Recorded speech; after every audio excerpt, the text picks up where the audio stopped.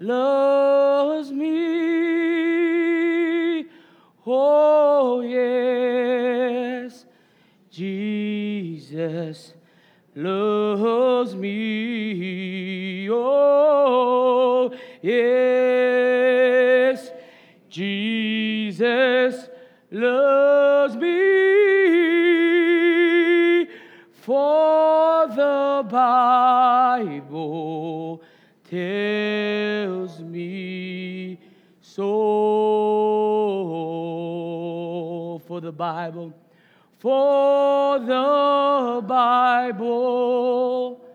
tells me so.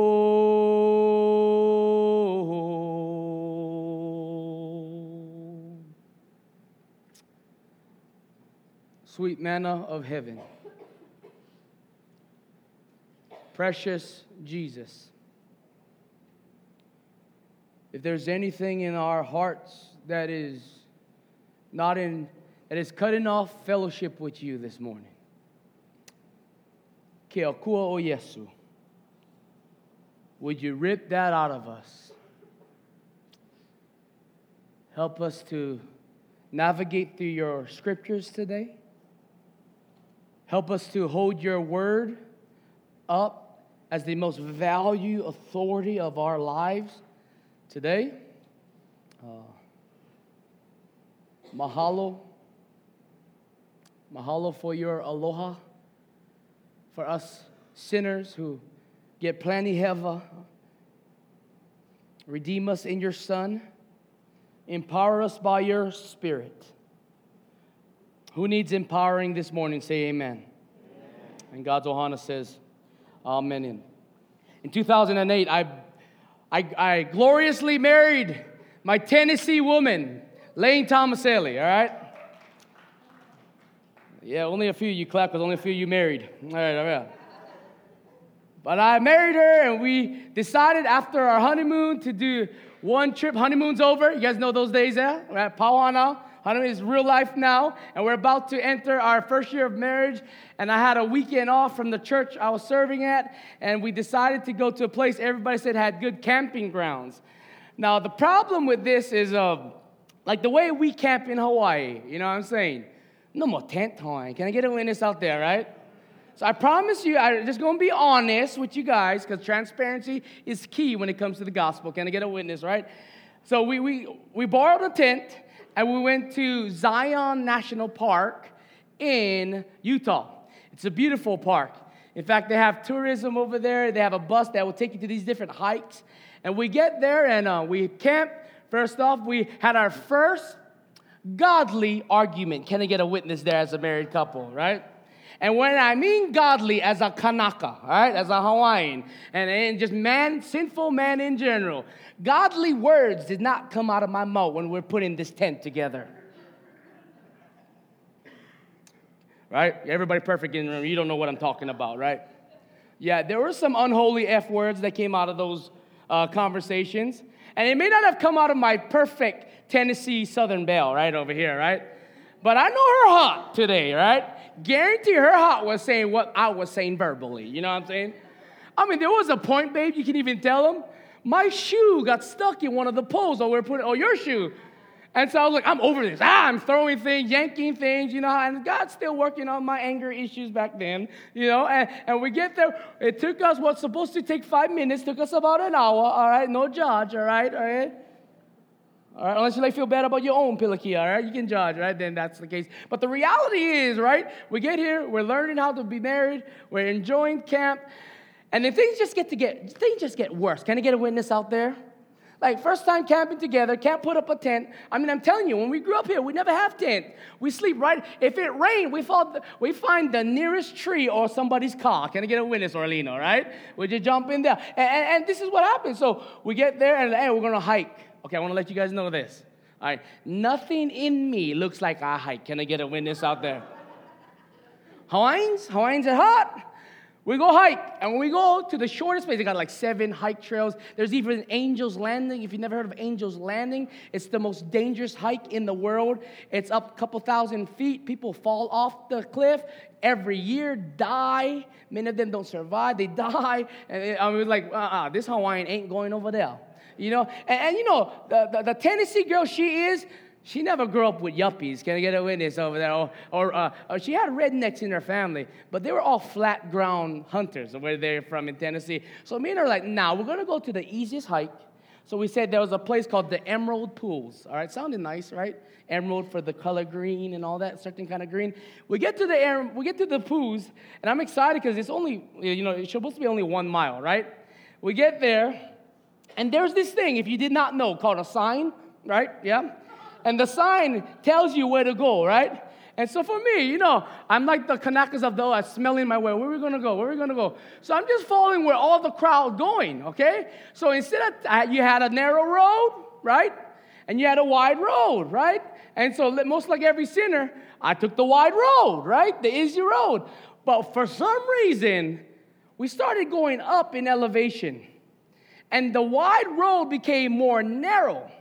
But the time we realize this, we are walking 3 miles up a mountain that's almost 1,000 feet tall. Okay? Understanding, I know I'm a big boy, but back then I was about 60 pounds, even heavier. You can even ask my wife. And I was like, oh my goodness. I don't know what happened. Some Kanaka blood come through my veins, and I started running up the hill. I was open wide. I got this, right? I get up there. And I am, we don't have water bottles, nothing. I am stinking thirsty, guys, and all that. And you best believe where I come from, whatever fresh water pond get, I'm jumping right in that water. So we get up to this 3rd level of the pools, the Emerald Pools, and I know we went the wrong way already. My wife, she's judging me. Pray for her heart, right? She's throwing stones on me. She's teasing me. And once we get up to the top Emerald Pool, I see water. Kanaka, you guys know what this means, right? But what I forget is this is not Hawaiian water. This is northern haole water. So you know what? This is not, I can handle ice pond. Promise you that. I can even handle soba pond and lele. I can handle that, bro. I grew up. Kanaka, what are you talking, Hawaiian? I get them. Well, you not been to Utah, Hawaiian. Promise you that. Bro, this Hawaiian, you didn't even ask her. I go over there, I go on my knees, and then I go, yes, thank you, Lord. Instead of trying to fill the water with my hand, right? I go here. Ah! Ah! What in Jesus? I swear the water was below 0, the way I felt, right?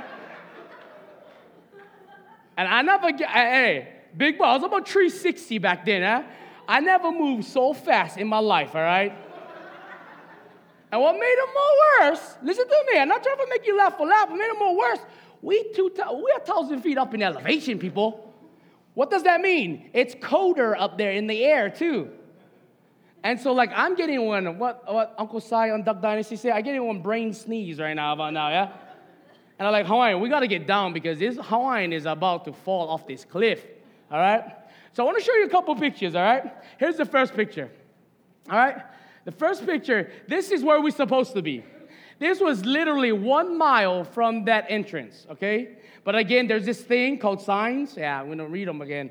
The suggestions. Yeah, right. You know what I'm saying?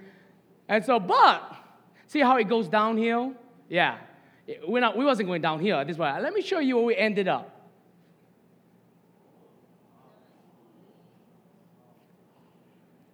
What's the first thing come to your mind? Beautiful. Swim. You can try swim, Hawaiian. Listen to me. It was breathtaking. It was breathtaking. They literally took care of my breath. Yeah, you're right. Sorry if you newcomers, people, my members help me preach every Sunday for some reason. I don't know. They act up. Anyway, here we go. Listen to me. It was breathtaking. And though it was the wrong way, I had to experience the wrong way to experience beauty. Sometimes in our lives, we get to a place where walking with Jesus becomes dry. Right? Desert, Zion, honeymoon over. It's dry, bro. But there's sometimes that in that dryness, God provides some soothing water to our journey. I heard a preacher says this. A lot of people who are word-driven, Bible-driven, alone, dry up. On the other side, there's a lot of people who are spirit-driven, water-driven, filled with the Spirit, and they well up. But when you have the water and the Word together, he said this, we grow up. It's impossible to walk with Jesus of understanding the written Word and the living Word. It works hand in hand. We both need the Word of God and the Spirit of God to illuminate our na'au, our pu'uvai, so that, right, we may experience a genuine kind of Christianity. You guys know my story. I grew up in a church where everything was about emotion. Not all of it was wrong, but when the key factor of our lives is emotion, what emotion tends to do, it tends not to line up with Scripture. And what happened in my walk with Jesus, it was based on what I brought to the table. So if I went to Sunday school, if I went to church, if I did not smoke drugs or do drugs or did not drink or did not do any kind of things, that I was in pretty good shape. But I found myself, if you're like me, I found myself always trying to please God. And what I realized when I was 18 years old, and a redneck from Alabama named Vance Pittman invested in my life, he loved on me, and he told me a significant truth. Zeke, Christianity is not about what you do. Following Jesus is what Jesus has already done for you. That revolutionized my life. This morning, we're walking through the Gospel of Mark, verse by verse. We are in expository church, meaning we go through books of the Bible, verse by verse. In the last 5 years, we have, by God's grace, accomplished the books of Ephesians, the book of Acts, the book of Philemon, the book of Titus, and now we're walking just slowly, verse by verse, through the Gospel of Mark. And if there's anything you hear about the Gospel of Mark, is that Mark, the author, right, his main focus, scholars would say other things about the theme, but for me, the theme of the Gospel of Mark was about Jesus. Like, it's called the quickest gospel because it's the shortest gospel. But what Mark does theologically, he just gives the highlights of the life of Jesus. He actually doesn't talk much about his disciples by name that much. There's some of it, but normally his writing was all about who Jesus was, who Jesus is, and what does that mean to us. Today's message is about Jesus. If you're new to our church, we are a Christ-centered, gospel-preaching, gospel-urgent church. We're not a big church by any means, but our hearts is never fruitfulness. Our hearts is faithfulness. The fruit will come if it comes. God is sovereign in that. We would just be encouraging to encourage you to be faithful. Just like Brother Mark, who was on Kolohe Boy. I can't go through all the backgrounds for those of you who are new. A Kolohe Boy, a rascal brother, right? God redeems him. We don't even know if he even saw Jesus because he is only noticed in the book of Acts as the cousin of Barnabas, a godly man. But we know that he talks a lot about Jesus. And maybe that is the difference between the Gospels. Maybe because he was the only brother who never walked with Jesus physically, that he wanted to talk more about Jesus because of this transformation that has taken place in his life. We're at a point last week where Jesus feeds nearly 15 to 20,000 people. People will look heavily on the idea that, man, he did a wondrous work in those 20,000 people. But what they would skip over, as we learned last week, is how he rested with the 12 people. I think we are so consumed with big numbers that we forget about the people who have walked faithfully with us. That small little group, that small little 12 that Jesus walked with. Because it said in the text that they didn't just recognize Jesus, they recognized his followers. And so we said the truth last week, right? It's not up on the screen, but I want to just say it off the top of my head. We said the truth.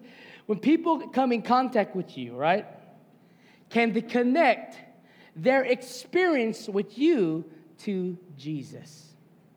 Let me say that again. When people come in contact with you, can they connect their experience with you to Jesus? May our lives be Christ-focused, Christ-centered, gospel-urgent. Why? Because it's about Jesus. And so we come to Mark chapter 6 after the feeding of, it's called 5,000, but literally theologians believe it was 20,000. And we come to a place where we see Jesus do a miraculous thing. Would you stand with me in the reading of God's word as we continue through reading through the Gospel of Mark, starting in verse 6, chapter 6, starting in verse 45. Ho'omau kau kau. Mark, the author, by inspiration of God the Father, says this. Say that one word with me. 1, 2, 3. Immediately. We're moving, man. We're moving quick. Immediately, Jesus made his disciples to get into the boat and go before him to the other side to Bethsaida. Well, he dismissed the crowd. And after he had taken leave of them, he went up on the mountain to what? Hey, hold that bugger tight today.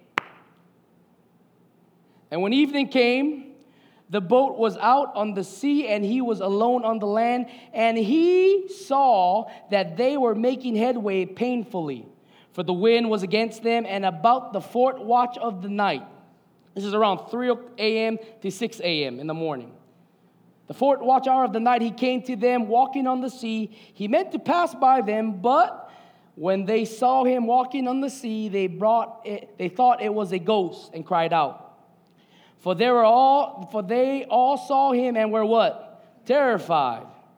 But, say that word again, immediately. We're moving quickly. He spoke to them and said, help me out. Take heart.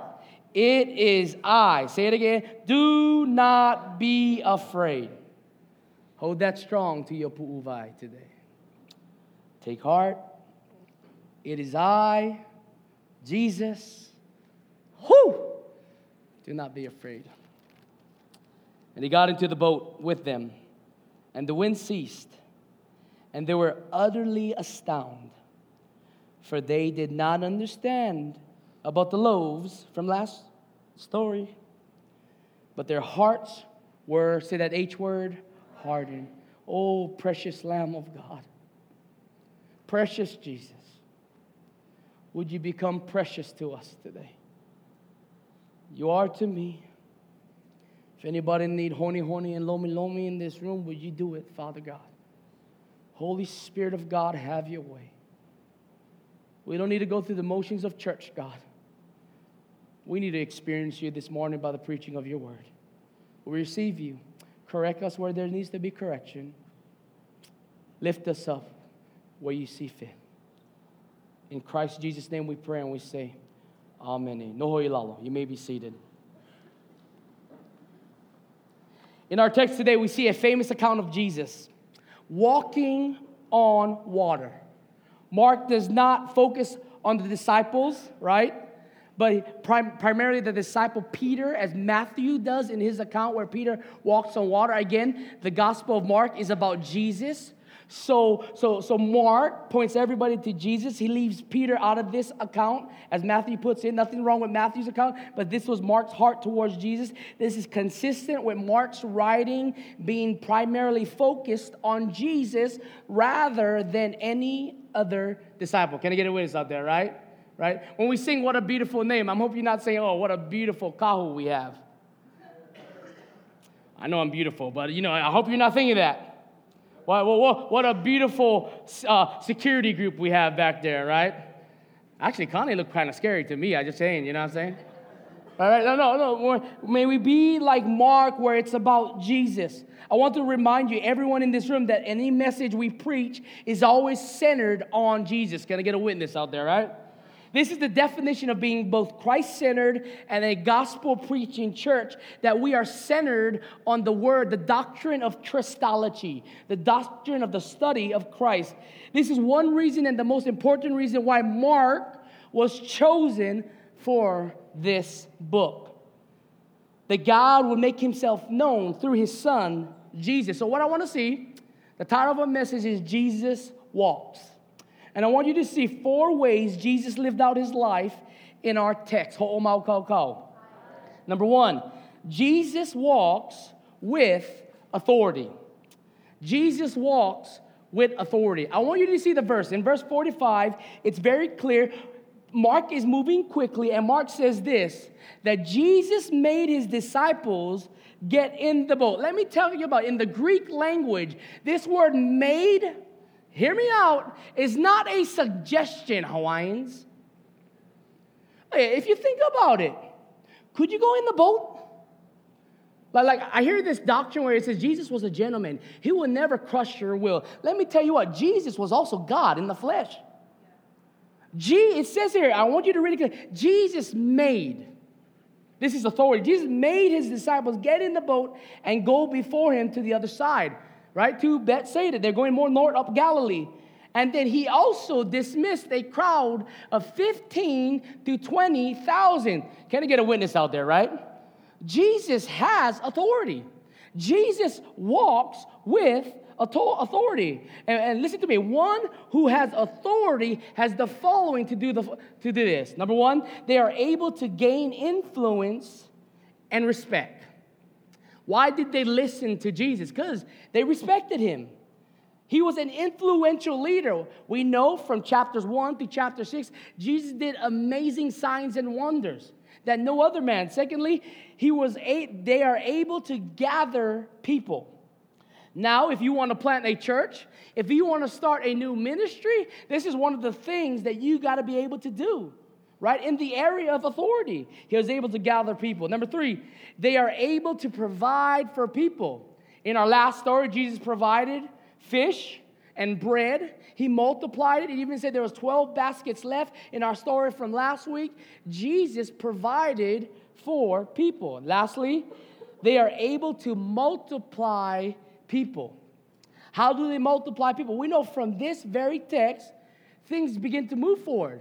He begins to multiply disciples, not just from the 12 inside, but we learn later on in church history that this 20,000, some of them would end up following the disciples of Jesus. Jesus had all these qualities that made a great authoritative leader. And through Jesus, all these qualities, right, he had. Jesus was not just a normal man with authority, but he was God in the flesh. I want to share another doctrinal word with you, and it's the supremacy of Christ. This is what it means when it comes to the supremacy of Christ. It is a doctrine surrounding the authority of Jesus and his God nature. In the simplest terms, to affirm the supremacy of Christ is to affirm that Jesus is what? God. Right? He had authority because he was God. In Colossians chapter 1, it's not up on the screen, but write it down. Chapter 1, verses 15 to 23, Paul plainly says it this way, that Jesus is over all things, right? There's not enough food. Jesus is over all things. There is not enough money in Hawaii to plant churches. Jesus is above all things. Dadgum, I can't pay for my bills. Jesus is above all things. Dadgum, I can't stand my spouse this morning. Jesus is above all things. Can you say it with me? 1, 2, 3. Jesus is above all things. He's above my health. He's above my criticism. He's above my controlling ways. He's above all things because he is Jesus. He has authority. He walks with authority. Right? In the prophecies of Isaiah, it says that he would be born a simple, humble way, but he would walk with authority. Number 2, Jesus walks with humility. Look at verse 46. There's a reason why Jesus dismissed the followers and the crowd, his followers and the crowd, because he went to do one thing. Help me out. Pray. Pray. This is very significant. This is 2 out of the 3 times Mark uses this term in the Gospel of Mark. We see it in chapter 1, and now we're seeing it in chapter 6. That Jesus gets away by himself, and he does exactly what he tells his disciples to do with him last week. Rest. How does Jesus rest with the Father? He prays. He went to pray. And anything we know about prayer, prayer is always a sign of humility. Can I get a witness, right? The one reason why we pray is because there's issues in our lives. Nothing wrong with that, but our issues humble us, and what prayer does, it humbles us even more. His authority was the result of his humility. The life of Jesus, from birth to death, was a life of humility. He wasn't born in the Hilton Hotel. Can I get a witness out there? Right? He was probably born more close to one Hawaiian grass shack. Can I get a witness out there, right? He didn't die a pretty death. He was humbled to the cross. He walked with humility. Listen to this application of truth. Spiritual leadership is not about authority. It's about humility. Can I get a witness out there? If you want to be a great leader, learn to humble yourself. If not, God will. Tell your neighbor, humble yourself. If not, God will. No, say it like that. God will. You like the satire in there, the sarcasm, man? God will. Spiritual leadership is not about authority, it's about humility. Jesus models this for us through prayer. Here are a few scriptures on prayer that humbles me today. Psalms 34 says this: when the righteous cry for help, the Lord hears and delivers them out of all their troubles. Can I get a witness out there, right? Everyone has experienced this prayer one way or another. Can I get a witness, right? Isn't that true? We have all been or are going through this very situation right now, right? We need God to deliver us. This text should humble you, should humble us. At the same time, this text should give us hope. James 5:16 says this, that the prayers of a righteous person has great power as it is what? Working. Every morning from Monday through Friday, also Sunday morning, Saturday we take a Sabbath, but we pray right here at the church at 808. Monday through Friday and Sunday, we pray 808 prayers. We're praying for this state, or for some of us Hawaiians, we believe this is still a kingdom. We pray for this kingdom. We pray for the people that we're connected with, not those just near to Christ, but also those that are far from Christ. We pray, right? We pray because we believe, just like our sending church taught us, that we don't work before we pray. But help me out, that prayer is the work, then God works. It's a powerful statement, not out of the facade of just going through and saying it every week, but it's true that prayer works. And the application truth is true, that spiritual leadership is not about authority, it's about humility. Rick Warren says this about humility. Humility is not thinking less of yourself, it's thinking of yourself less. I want to say that again, that humility is not thinking less of yourself, it's thinking of yourself less. Mark does not give details what Jesus said in his prayer, but we can assume from the Gospel of John in the high priestly prayer in John chapter 17 that God makes known some of the things he's praying. John 17 says this, sanctify them in what? The truth. Who is he talking about when he says them? Us. Y'all. We, right? He's talking about sanctify them in the truth because your word is what? Truth. Everything we do out of the overflow is the result of this sanctification right here. If someone don't know how to pray when they're called upon to pray, that means they're not in the word. They're not sanctified. As you sent me into the world, so I have sent them into the world, and for their sake I consecrate myself, that they also may be sanctified in truth. Listen to me. This is not a show on Sunday mornings. This is an opportunity for our hearts to be checked and get right with the living Savior. We need his sanctification. We don't need him just to bless us monetarily. We need him to bless us spiritually so that we can identify this worldly world. We need his sanctification. I believe this was constant prayer from Jesus to his disciples and for his disciples and for the world.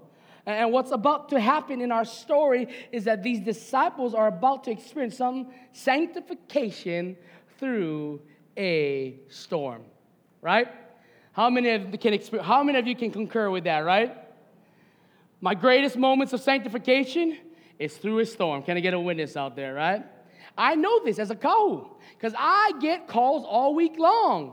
Man, pray for me. This morning I had it with some of our leaders, right?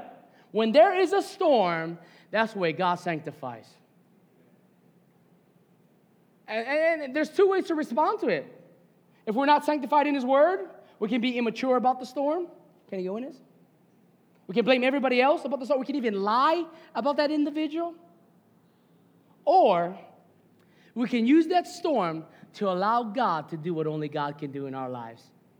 Heal us, grow us, mend us. Number 3, Jesus walked supernaturally. Now, a lot of preachers today will stay on this, especially prosperity gospel preachers. They will stay hard on this verse, verses 47 to verse 50. And there's a lot of meat in this text. We see in verse 47, Jesus is on the land, and the disciples are at sea. In verse 48, Jesus saw, right? Scholars believe what he saw from the land to the sea was a 10-mile radius distance. Only something supernatural can do that, right? Jesus saw their affliction. He saw the storm coming their way. And Jesus, in verse 49, Jesus even saw them terrified. And listen to me. They weren't terrified of the storm that was coming their way for the sake of coming their way. What had happened was you have to read further in for context. We learned last week that these gentlemen had the greatest opportunity from their ministry. Jesus told them, anybody remember? To start with an R, ends with an S. Say it with me. Rest. But they were so consumed, based on the verse, of telling Jesus all they have done. I've healed this person. I've done this person. I've done this. I've done that. Let me tell you something. I'm a football coach. And the one thing that players will always want to do on Huddle, everybody know what Huddle is? It's a website with all their plays and their video and film. They always highlight a circle around their body on all the good plays they do. I wish they would be consistent with the opposite side of their life. Would you highlight the crap that you do too? Sorry, it's Ohana Church. We talk like that. It's contextual. Would you? Would you highlight the bad things you did? No, because we are prone to always say, hey, this is what I did, Hawaiian. Look at what I did. And just like a faithful coach, right? Go to play 67. Look what you didn't do. Right? This is all of our lives. Like we could point, man, shame on those disciples. Guys, we're in the same boat. Shame on us for highlighting the great times, right? And here's a lesson to Jesus walking on water. We see the difference between time spent with God and time not spent with God. When Jesus tells his disciples to rest with him, all they want to do is talk about their ministry up in the earlier verses. Not rest with him. So when the storm comes, because they did not rest with Jesus, the automatic overflow of not resting with Jesus is being terrified to death. Doesn't it sound like us today? When we don't spend time with Jesus, we're terrified about everything. When we don't spend time with Jesus, we do things that don't look like Jesus. And these disciples are learning what it looks like when you do not rest with Jesus. And let me tell you, that storm was nobody else but Jesus. Remember, we learned the doctrine of the supremacy of Christ. The storm wasn't coming by its own agenda. Hello?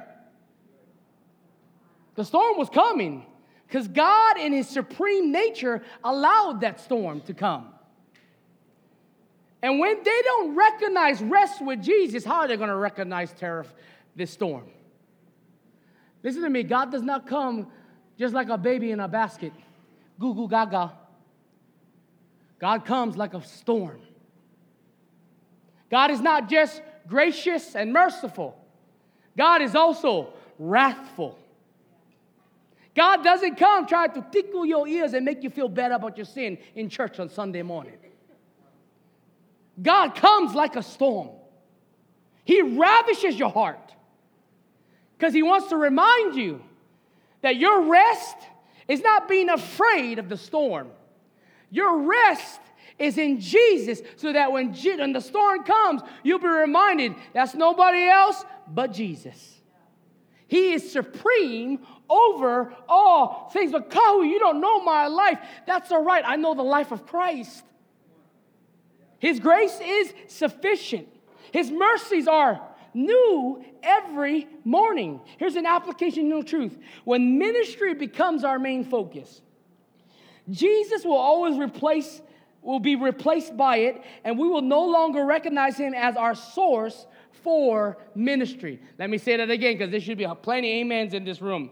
When ministry becomes our main focus, Jesus will always be replaced by it, and we will no longer recognize him as our source for ministry. What am I saying about this? A lot of people come and go in this church.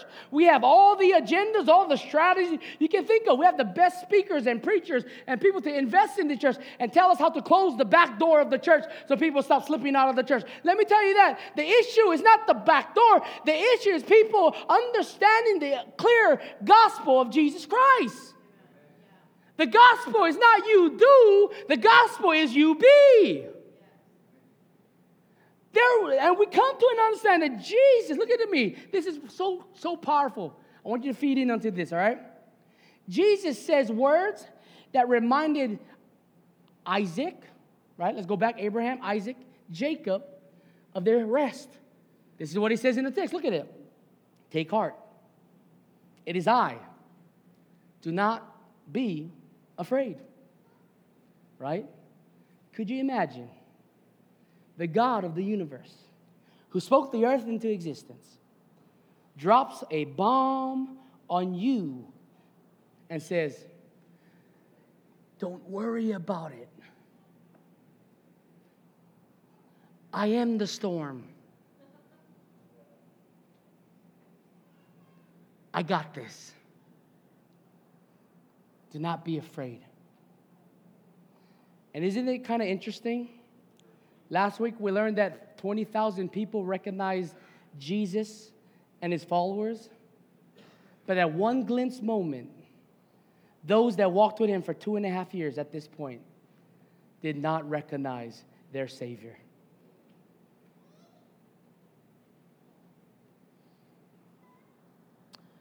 You could be doing church today, and you could be missing out on genuine rest with the Father. But there's hope in this text. Because number 4, Jesus walks with sinners. Can I get a witness out there, right? Like Jesus didn't just go, okay, whatever, brother.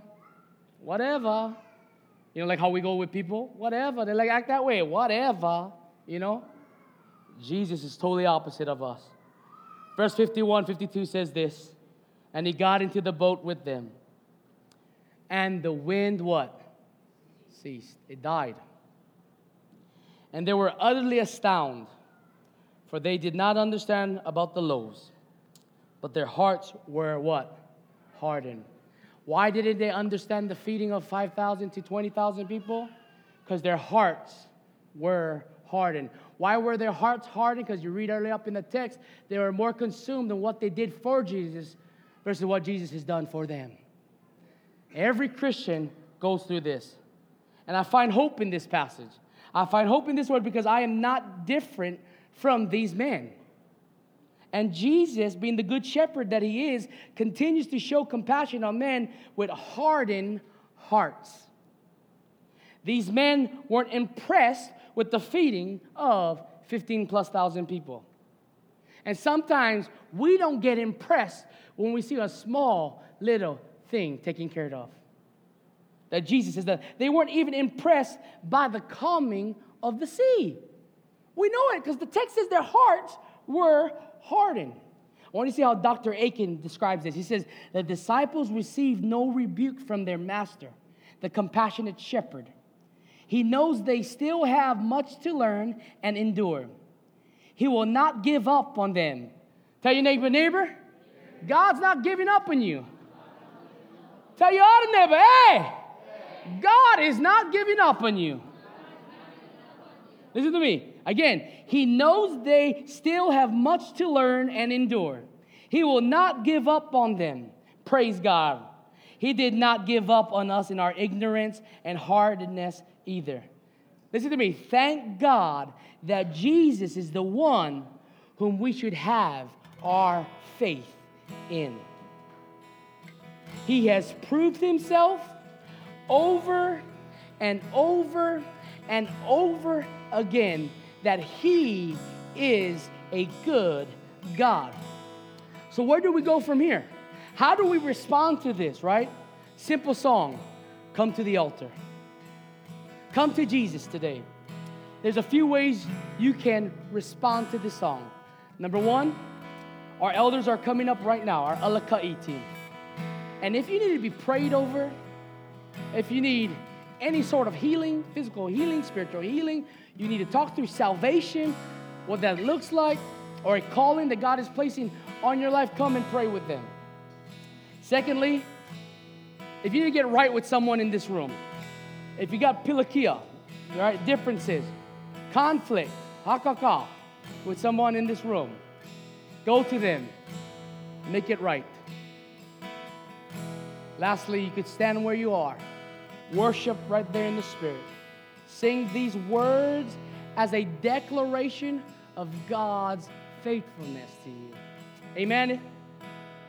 If you understand what I just said, say, I.